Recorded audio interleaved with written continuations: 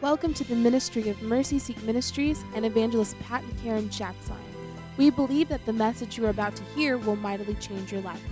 Open your heart, mind, and spirit and allow the Holy Spirit to move in you.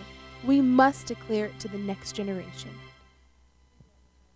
I really get tired of listening to preachers. I'm sorry to be so blunt. They say good things, but I thought I would try to change the tone a little bit, and didn't realize we were going to have a discussion like that before my session. So in your mind, just imagine that we're continuing that, except I'm the only one answering the questions right now, okay?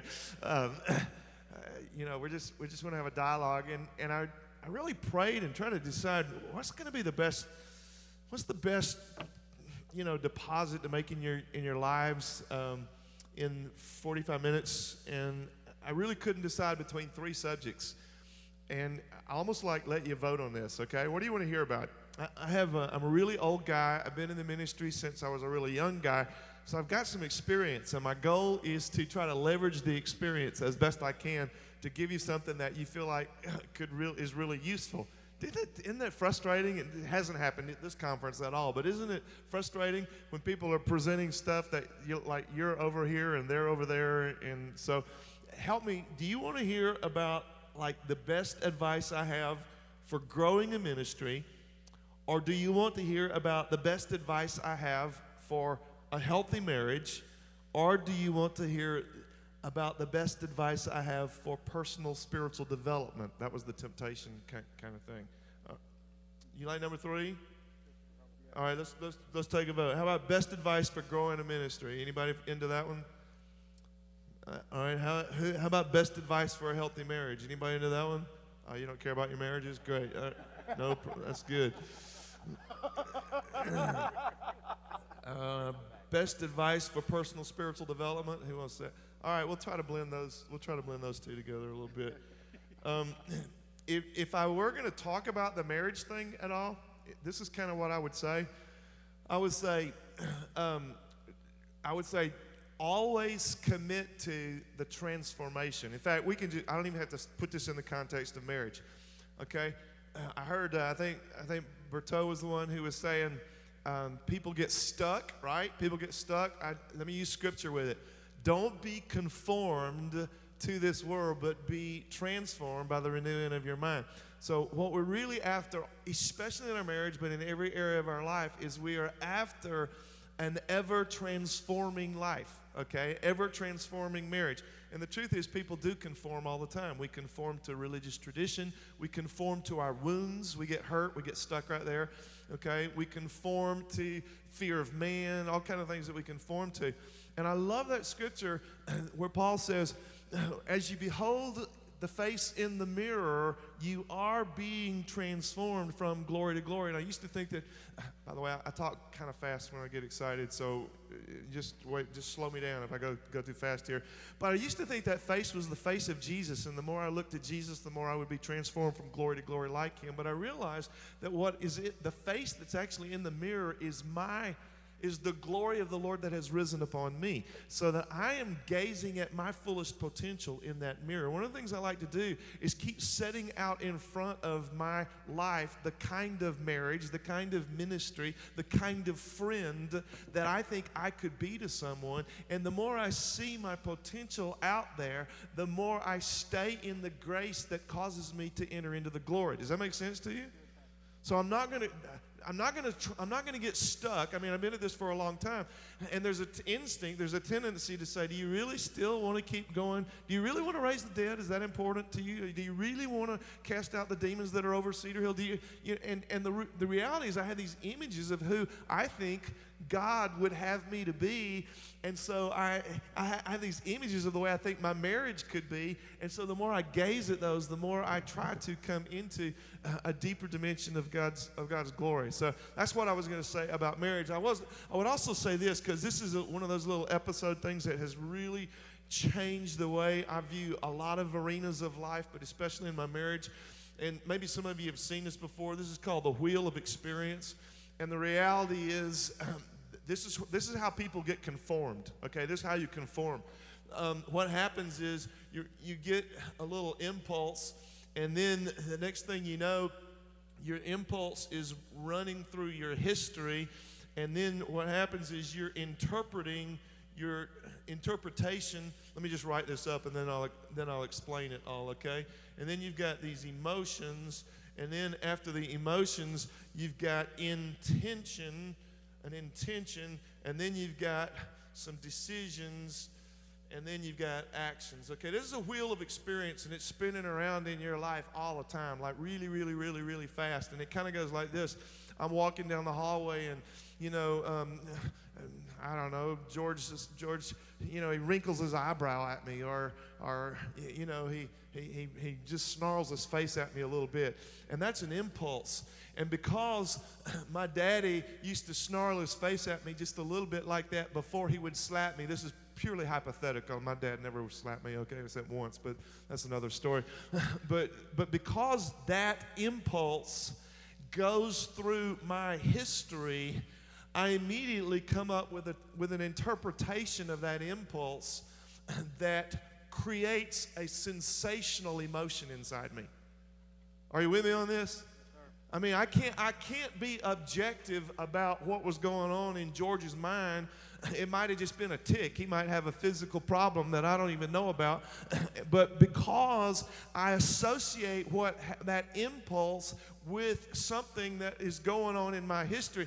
And by the way, the most dynamic components of your history are always your trauma episodes. So whatever trauma is in your history, that is going to be the most dynamic way in which you are going to interpret the impulses of your life. So what you've got now is you're trying to get a better marriage, but your wife is doing something. She sent you a signal. She said something about you, or she used a word that you used to use way back when you had a bad marriage, but because you got all this history built into, your bad marriage or what. I mean, the truth is, well, anyway, let me finish the wheel. So then you have to interpret the history, and then you got these emotions which are feeding your intention. Well, George, he looked at me like that. He doesn't like me anymore. He's going to hurt. And so I get this intention. I know what I'm going to do with George. The next time I see him, I'm going to do something. I'm going to run from him or slap him or do something. So I can't. And this is where most of the tension of your life really is in your intentions.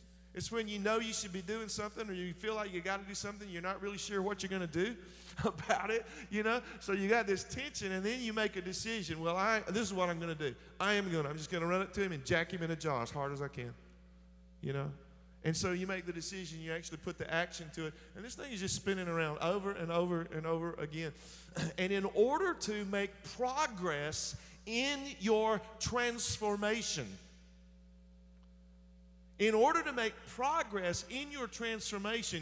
you're going to have to speak to the history of your situation. You're going to have to believe that your history is as redeemable as your present and your future. Okay?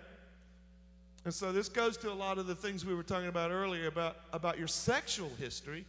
Your sexual history has created a lot of trauma for you, and now you're carrying baggage into your holy marriage because you've got sexual trauma that you're interpreting. And so you've got to come up with all. You want me to change? You like me? You don't like this microphone? All right. All right. So does this make sense to you? Do you understand what we're after? And so what we're doing is we're really putting grace in the history. We're redeeming the history. And let me just say one more thing about transformation, because don't you want to be transformed? I mean, I'm not talking about a conversion experience. I'm talking about from glory to glory to glory. Amen. Talking about really becoming like the image of Jesus, in these last days. Transformation basically has three parts to it, as I understand it. My wife and I, when Becca and I were first married, we were extremely young when we got married. We carried a lot of baggage into our marriage. And the truth is, after about 3 years, we decided we just hated one another. And we talked about it a lot, that we would never love one another, that we both had made mistakes about about our spouse, that we were going to be miserable. We wouldn't get divorced because our career would be jeopardized if we got a divorce. And you know, we just had too much culture keeping us together. But the truth was, we didn't love one another, and we couldn't ever imagine that we would love one another. So we had just settled we had conformed to a life of misery. And what happened was that she went to a prayer meeting, and the Holy Spirit, I'm trying to find a theological term that's appropriate here, but I'm just going to say the Holy Spirit manifest a deliverance in her life, so that when she came back from the prayer meeting, this was the sentence. She said, Jim, I don't love you, but for the first time in our marriage, I want to love you. I want to love you. That's a seed. That's a breakthrough. That's a Holy Spirit desire planted in a human being. Okay? But most of us in our discipleship structures think once the altar experience occurs, we can go ahead and sign them up, but send them to, credentials and whatever.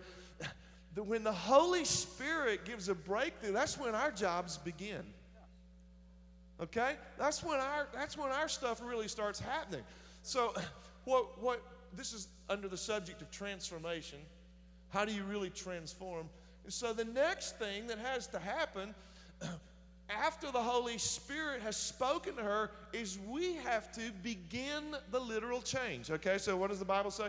It says, don't be conformed to this world, but be transformed by the renewing of your, say it, mind.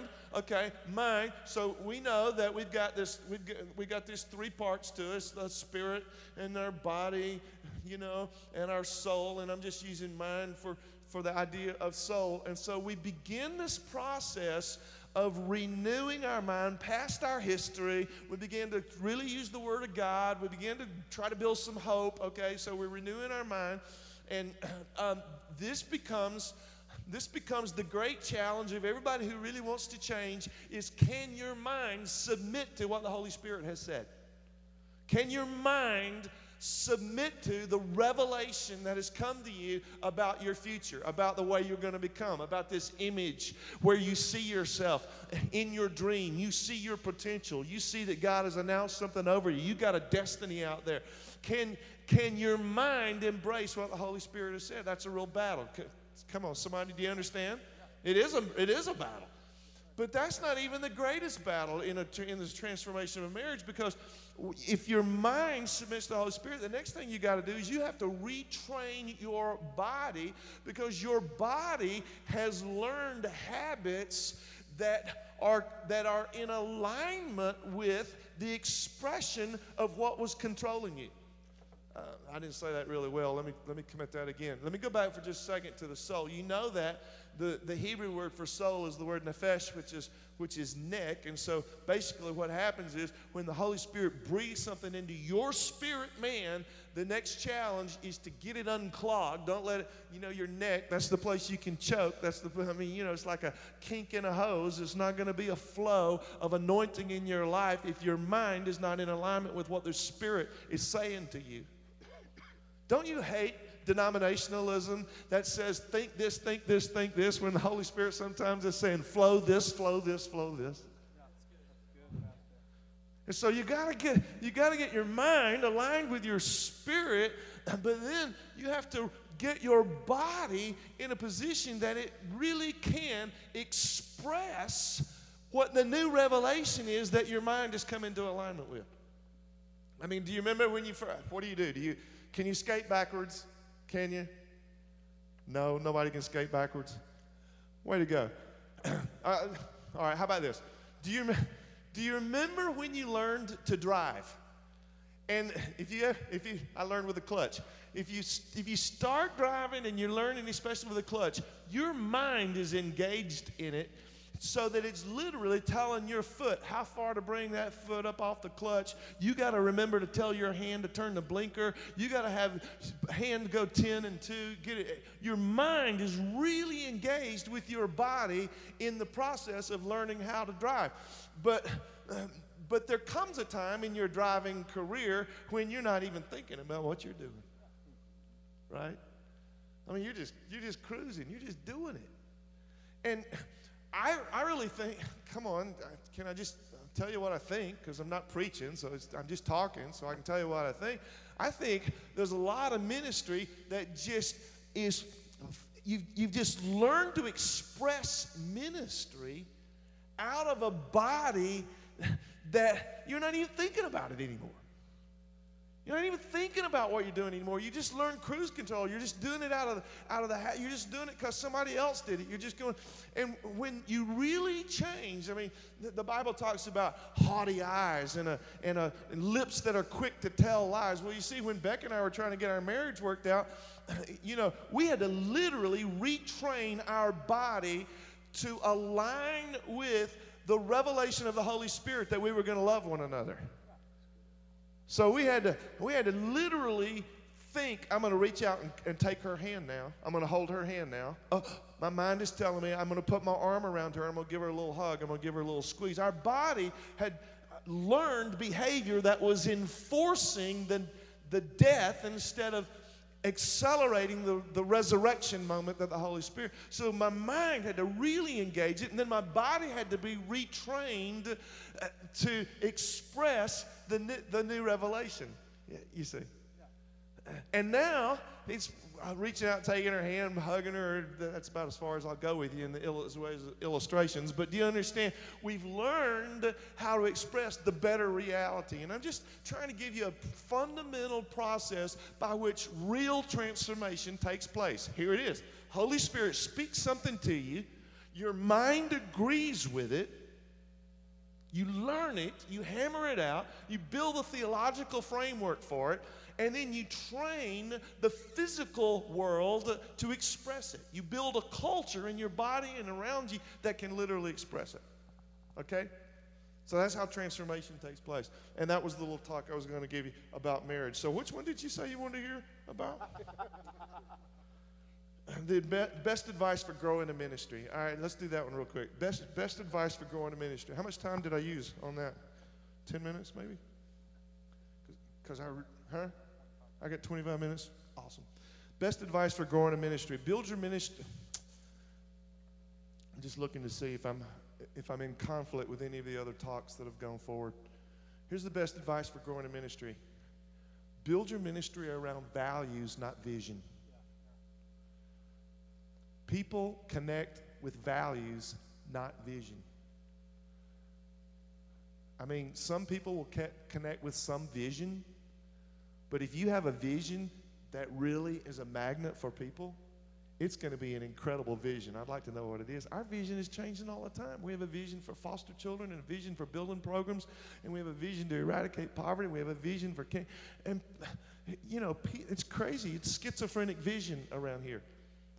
So we're not asking people to come to our vision. We're asking people to come to our values. And our values, you can see them on the walls out there in Legacy Park. Our values are basically built. And there's a big story about how those came to me.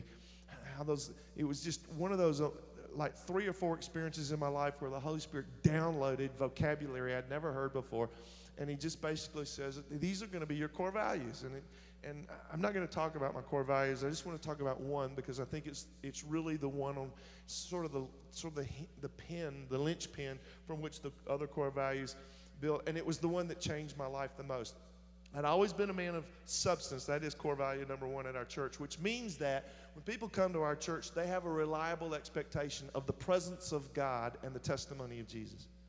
Substance. We're going to be a church of substance. When people come into our church, if they're not experiencing the literal presence of God, we're not giving them who we really are. All right? Substance. Second core value, covenant relationships. Third core value is marketplace. We don't measure ourselves. We don't measure the success of our church by what happens on Sunday, but what happens on Monday through Saturday in our community. And then our fourth core value is legacy. We know that there's a generation coming behind us with potential both for good and evil. My job is to bring out the good. Okay? But I want to talk about covenant relationships for just a little bit. Because what I learned about covenant relationships, and I'm telling you, I'm not being dramatic. I don't know what I did with my eraser. There it is. I'm not being dramatic when I tell you that this was a category 1 spiritual experience for me. I was in a position in my ministry where I really wanted to leave this church. Those of you who know the history of our church, I've been here for 17 years. The founding pastor of this church was here for 17 years, and after 17 years, he was discovered to have been involved in a homosexual relationship with his administrator, who was also on staff of this church. So our church went through a tough time. We went through some confusion. You know, we were a little bit lost. We didn't know what was going on. And so for about the first 8 or 10 years here, it was survival mode. It was like, are we going to make it? Are we going to make it? We're probably not going to make it. We might make it. And then finally, after about 10 years, we're going to make it. It's okay. We're going to make it. And that was my greatest crisis, was when I realized there's a lot of potential here. And I looked at me and I'm like, I don't think I'm the one to lead our church into its potential, and I'd rather not violate the potential. So I was praying, God, send me somewhere where mediocrity will work, you know? Send me to Alabama. I'm just kidding. Just send me somewhere, you know, just send me somewhere where, because I see the potential of this place, and I'm not the one to lead us there. And God just really just nailed me. Oh gosh, he just beat the stink out of me. And he said, I have made you to transform from glory to glory to glory. I've made you to lead this people. And he just downloaded this language: substance, covenant relationships, legacy. And the one that was the most impacting in my personal spiritual development was this idea of covenant relationships. I'm just going to give it to you real quickly. And the idea basically is, instead of my relationships being contracts with people, the Lord said, I want you to start having relationships the way I have relationships. I want you to be faithful to them even when they're not faithful to you. Now, you understand that 99.9% of the relationships in the world are contractual. Even marriage relationships, most people think they are contractual instead of covenant. And the idea behind a contractual relationship is, look, as long as you're putting on the table what you're supposed to put on the table, and I'm putting on the table what I'm supposed to put on the table, we'll get along fine. But the nature of a contractual relationship is such that I can't be vulnerable. I'm not gonna be intimate with you, because I know intuitively, sooner or later, I'm going to disappoint you, or you're going to disappoint me. You're not going to perform up to my expectation, and I'm not going to perform up to your expectation. So you stay guarded, even in marriages, even everywhere. Even you stay guarded, right, in the relationship. But what the Lord was asking of me, and what I'm now asking of you, is to begin to go into the kind of relationship where the attitude of your heart is, I don't really need anything from you because I found the ultimate relationship. So I'm in a position to want what is good for you and want what is best for you, and that's the orientation of my heart. And when I began to minister out of the idea of covenant relationships instead of contractual relationships, people... This is just the illustration that I think many of you will relate to. When people left my church before, when they would leave my church before I came into this, I would be angry, I would be depressed, I would take it personal, okay? Don't look at me like, really? You did that? I mean, come on. I would get so ticked when people leave. But when I said, you know what, seriously, I want what's best for that person. I want what's best for the kingdom of God. My emotional orientation completely redirected. And I was like, well, if it's best. And this is the freedom for me. Covenant relationship does not mean I have to be nice to people. See? You didn't even snicker at that at all, but it's because you don't know me. I mean, I was afraid I was going to have to be nice to people all the time, and that just would kill me, because being nice is one of the hardest things I can do. But I realized I don't have to be nice to them. I just have to want what's best for them. So if they're in a relationship that's destroying themselves or the people around them, my responsibility is not go pat them on the hand and say, oh, let's be nice. My responsibility is say, I want what's good for you, so stop doing that. Do you understand? And so my ministry has a new fountain to it. I know I'm embarrassed that it took me so long to figure this out, but the fountain of my ministry is I really want what's good for the people that are under my sphere. I really want them to flourish. And it just and I'm so embarrassed. I'm really embarrassed to tell you this, but I know at least one or two other pastors because I learned it from them. And what would happen is you would go into a membership seminar, or you would see a guest, and immediately your mind is, I wonder how they're going to help me with my vision. I wonder if this is a singer. I wonder if this guy can play the guitar. I wonder if they can write a big check.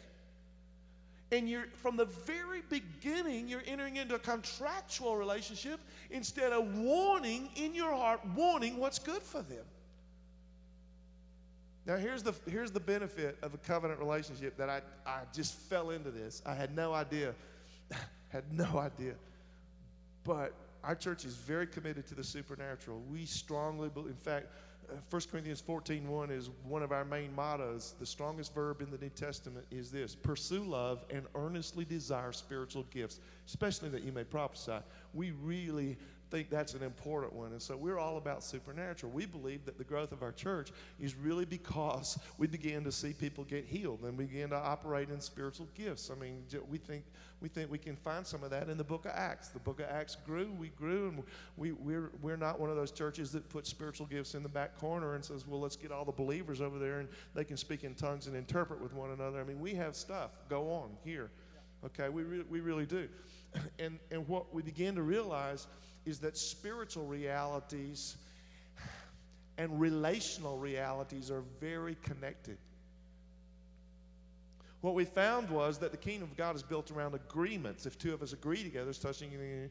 And so what I just observed one day is that every time in the book of Acts there is a record of supernatural manifestations. When the apostles gave testimony of the resurrection through signs and wonders, or whenever they were in the upper room and the Holy Spirit fell. In every context, in every immediate context, you can find a place where it says, and they were all together in one place in one accord.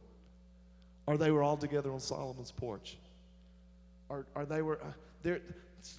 Where there was a sense of unity, there was the manifestation of the kingdom. See? And I am more responsible than anybody else in my church for healthy relationships. I set the culture for covenant relationships. It's really hard. It's really, really hard for me. I mean, I'm just wired. I'm wired to fail relationally, so it's taking a lot of grace to come into really, really wanting the other churches in our community to flourish instead of competing with them. It's hard for me. I'm just telling you the truth. You see? So, and yet, my burden for the city demands I do that. So I got to learn how to transform. Do you see how I'm kind of connecting all this? I got to learn that I can't conform to an old historical place. I've got to reinterpret my history. I've got to keep on coming into the image that God sees of me, that He's announced over my life as to who I'm going to become. I wish I could just say, let me lay hands on you and you'll become that person. I'm just saying, it's hard, stinking hard work. Because you got to renew your mind and retrain your body. See? Okay, that's all I know about that.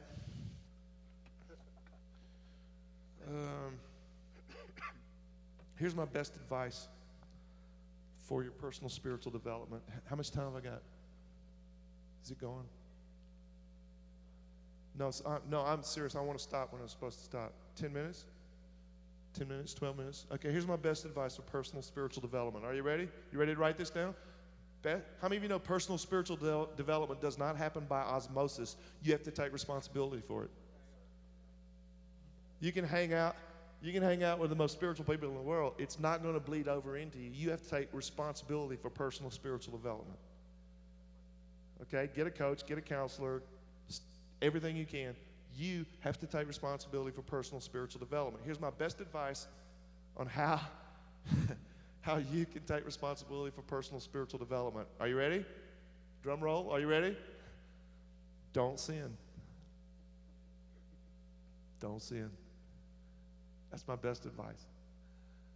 And Becky and I, we were talking about it this week, actually. We noticed that there are times in our ministry when we feel less whole. And when we feel that, what we've learned to do is trace back to, did we see a movie that really kind of what we weren't supposed to? Did we spend money selfishly? Did we do something? And almost every time we can find that, you know what? Sin actually dampened the anointing. Sin actually, it actually quenched the passion we have for our people. You see? By the way, do you know how to measure spiritual wholeness? Do you know how you know when you're whole? It's not when spiritual gifts are operating. Here's how you know when you are whole spiritually. These two attributes are manifest in your life. Number one, a sense of transcendence. I can do all things through Christ. I can lay hands on the sick and they'll recover. I'm more than I seem like I am. Transcendence. Okay? Buzz Lightyear, was that his name? Infinity and beyond. That's me, dude. The same spirit that raised Jesus from the dead, it's living right here inside me. Come on, I can do something. I can do something. I can cast out demons. I can heal the sick. Wholeness manifest. This is not pride. This is not arrogance. This is awareness. I've been chosen by God for this generation. Transcendence. But the other way I know that I am whole is intimacy. Transcendence and intimacy.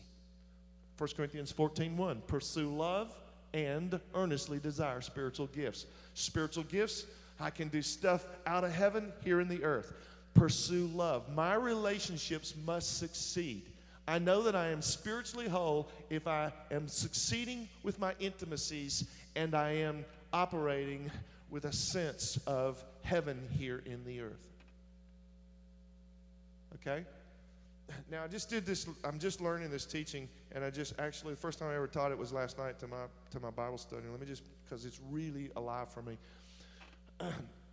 Temptation always precedes sin. Always precedes sin. Okay? And what I learned about Jesus and his temptation that I'd never seen before is that the temptation that faces you is uniquely designed. It is a personally crafted temptation. Okay? Satan doesn't have a temptation book, and he's just, well, there's page 33. I think I'll try that for old Sawyer and see how it works out.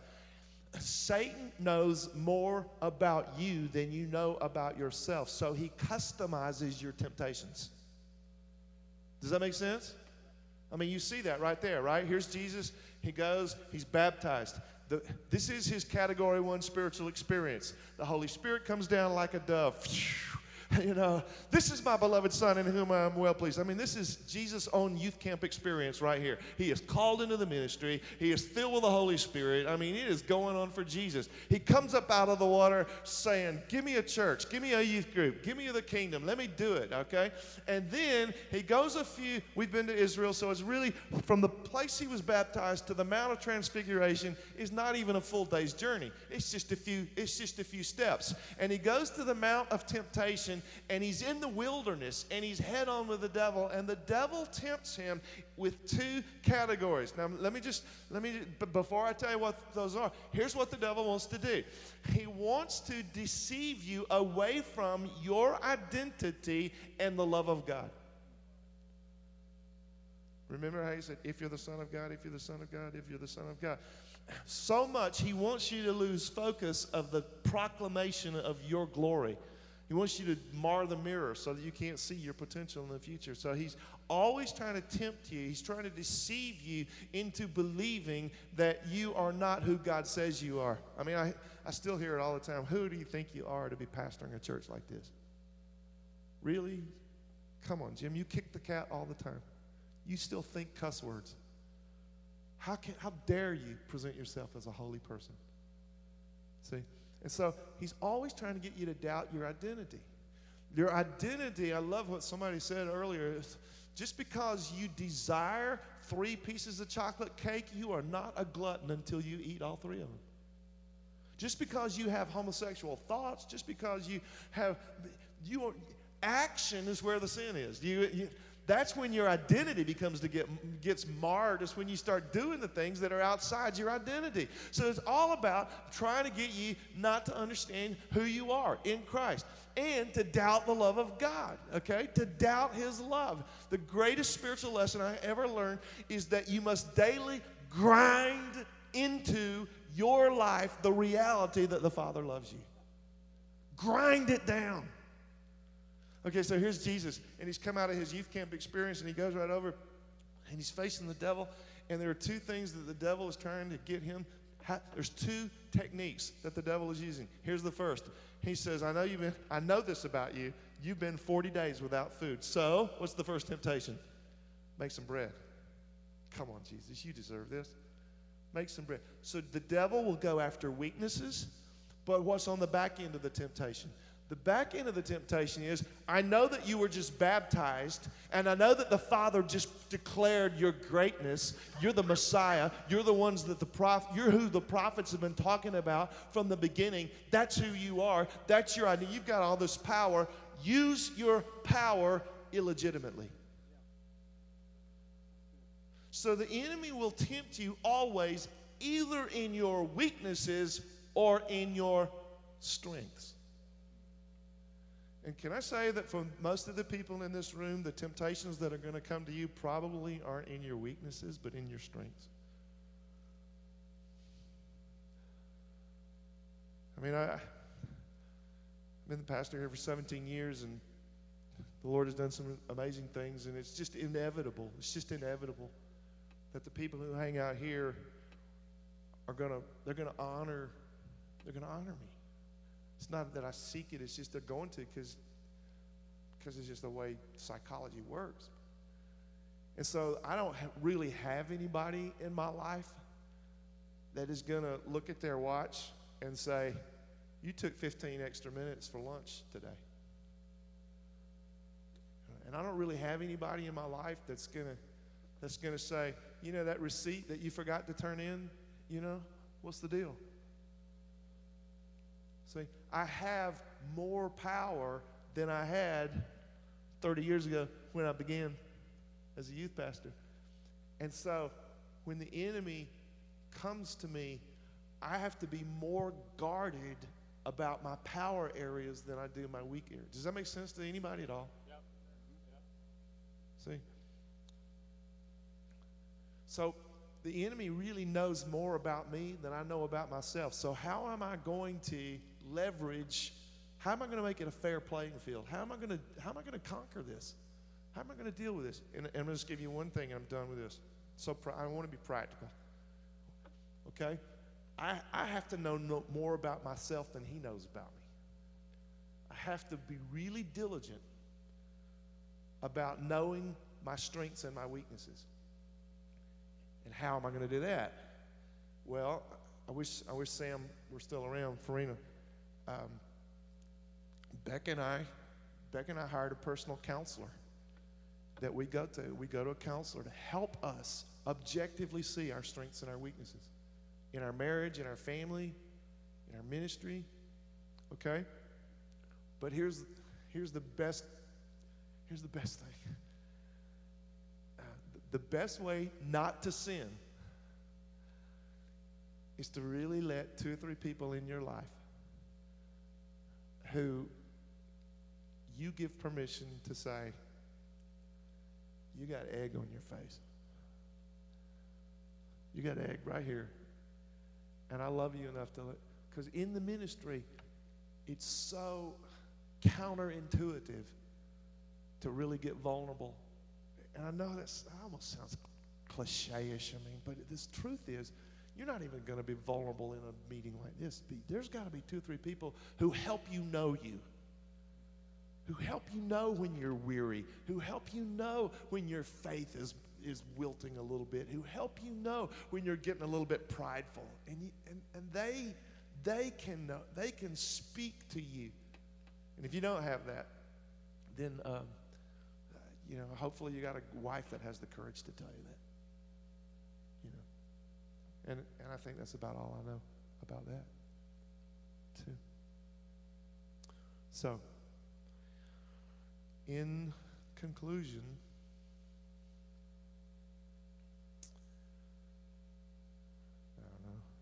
I don't have a conclusion.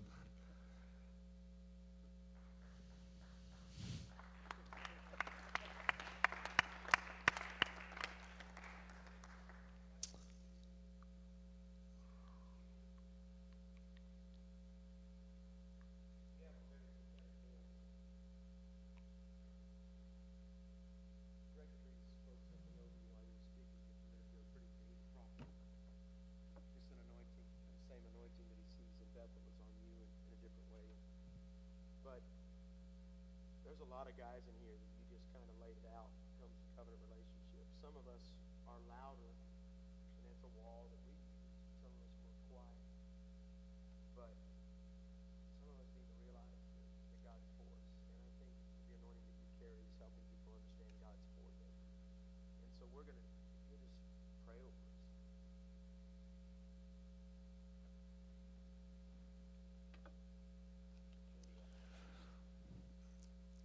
Father, our world is desperate for a clear image of God. We feel so inadequate to represent you to a broken, confused city that doesn't know its right hand from its left. And yet, on the other hand, we are chosen. We're called. We're filled with the same Spirit. We are filled with the Spirit that hovered over the formless creation and at your word began to make the mountains and the rivers and the animals. Lord, we are mighty men of God who are very aware of our sin and very aware of your righteousness in us.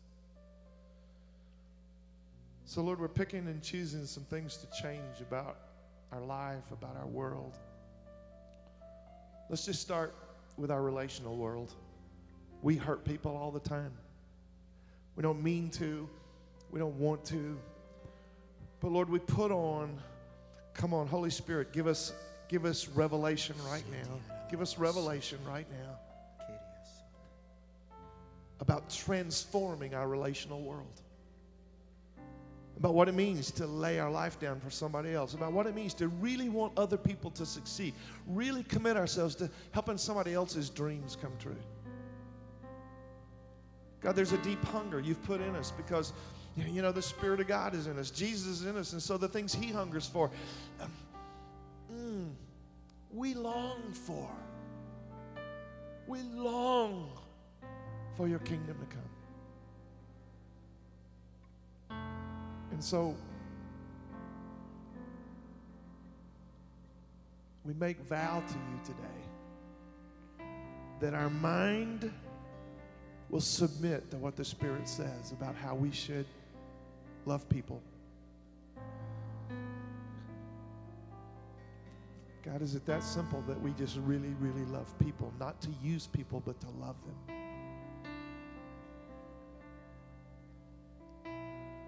Father, I thank you that you've stationed us, you've placed us between clashing kingdoms, this kingdom of darkness, this kingdom of brokenness, and this kingdom of light, this kingdom of love. We're right between them. We are absorbing the conflict of a messed up world, and we are delivering into that messed up world the resurrection authority of Jesus and the sacrificial love.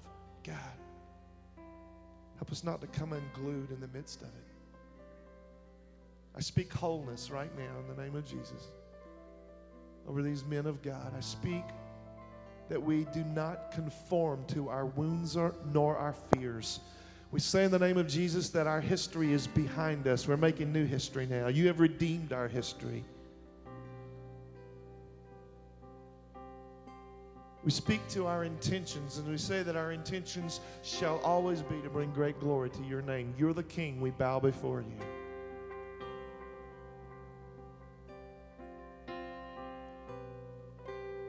Yehela basoto shikatandara montoso.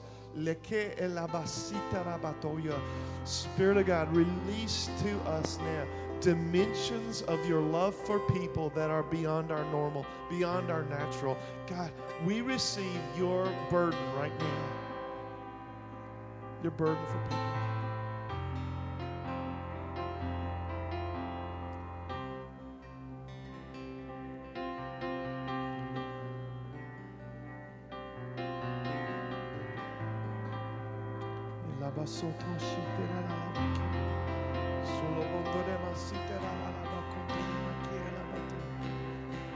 The altar's open.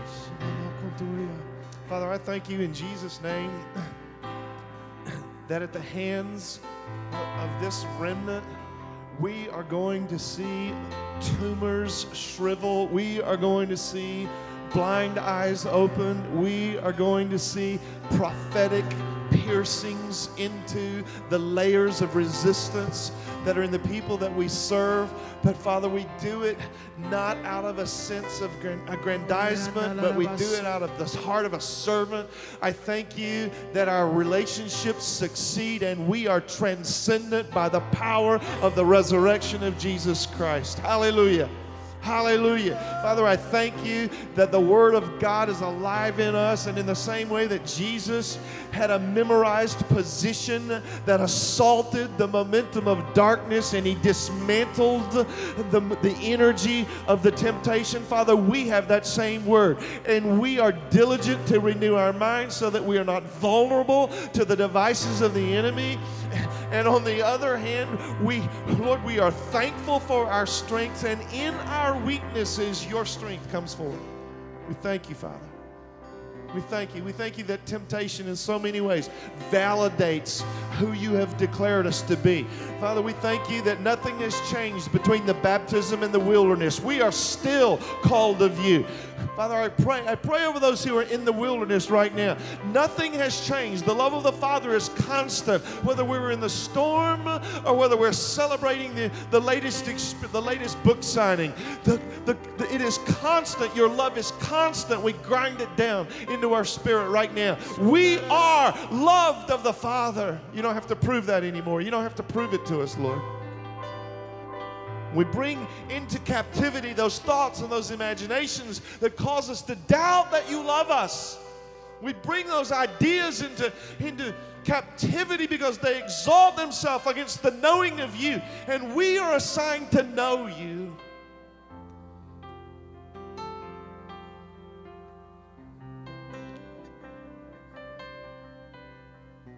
Father, there's something happening to our spirit right now that is causing an alertness and a sensitivity,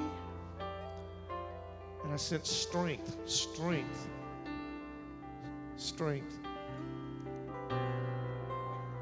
Father, we recognize clear anointing. The word of the Lord says we have an anointing from the Holy One. We're not having to ask for an anointing. We have it. So, Lord, we present that anointing to you now for this desperate hour, this decade of decadence. Oh, God. We are the church. We are the church. Hallelujah. Hallelujah.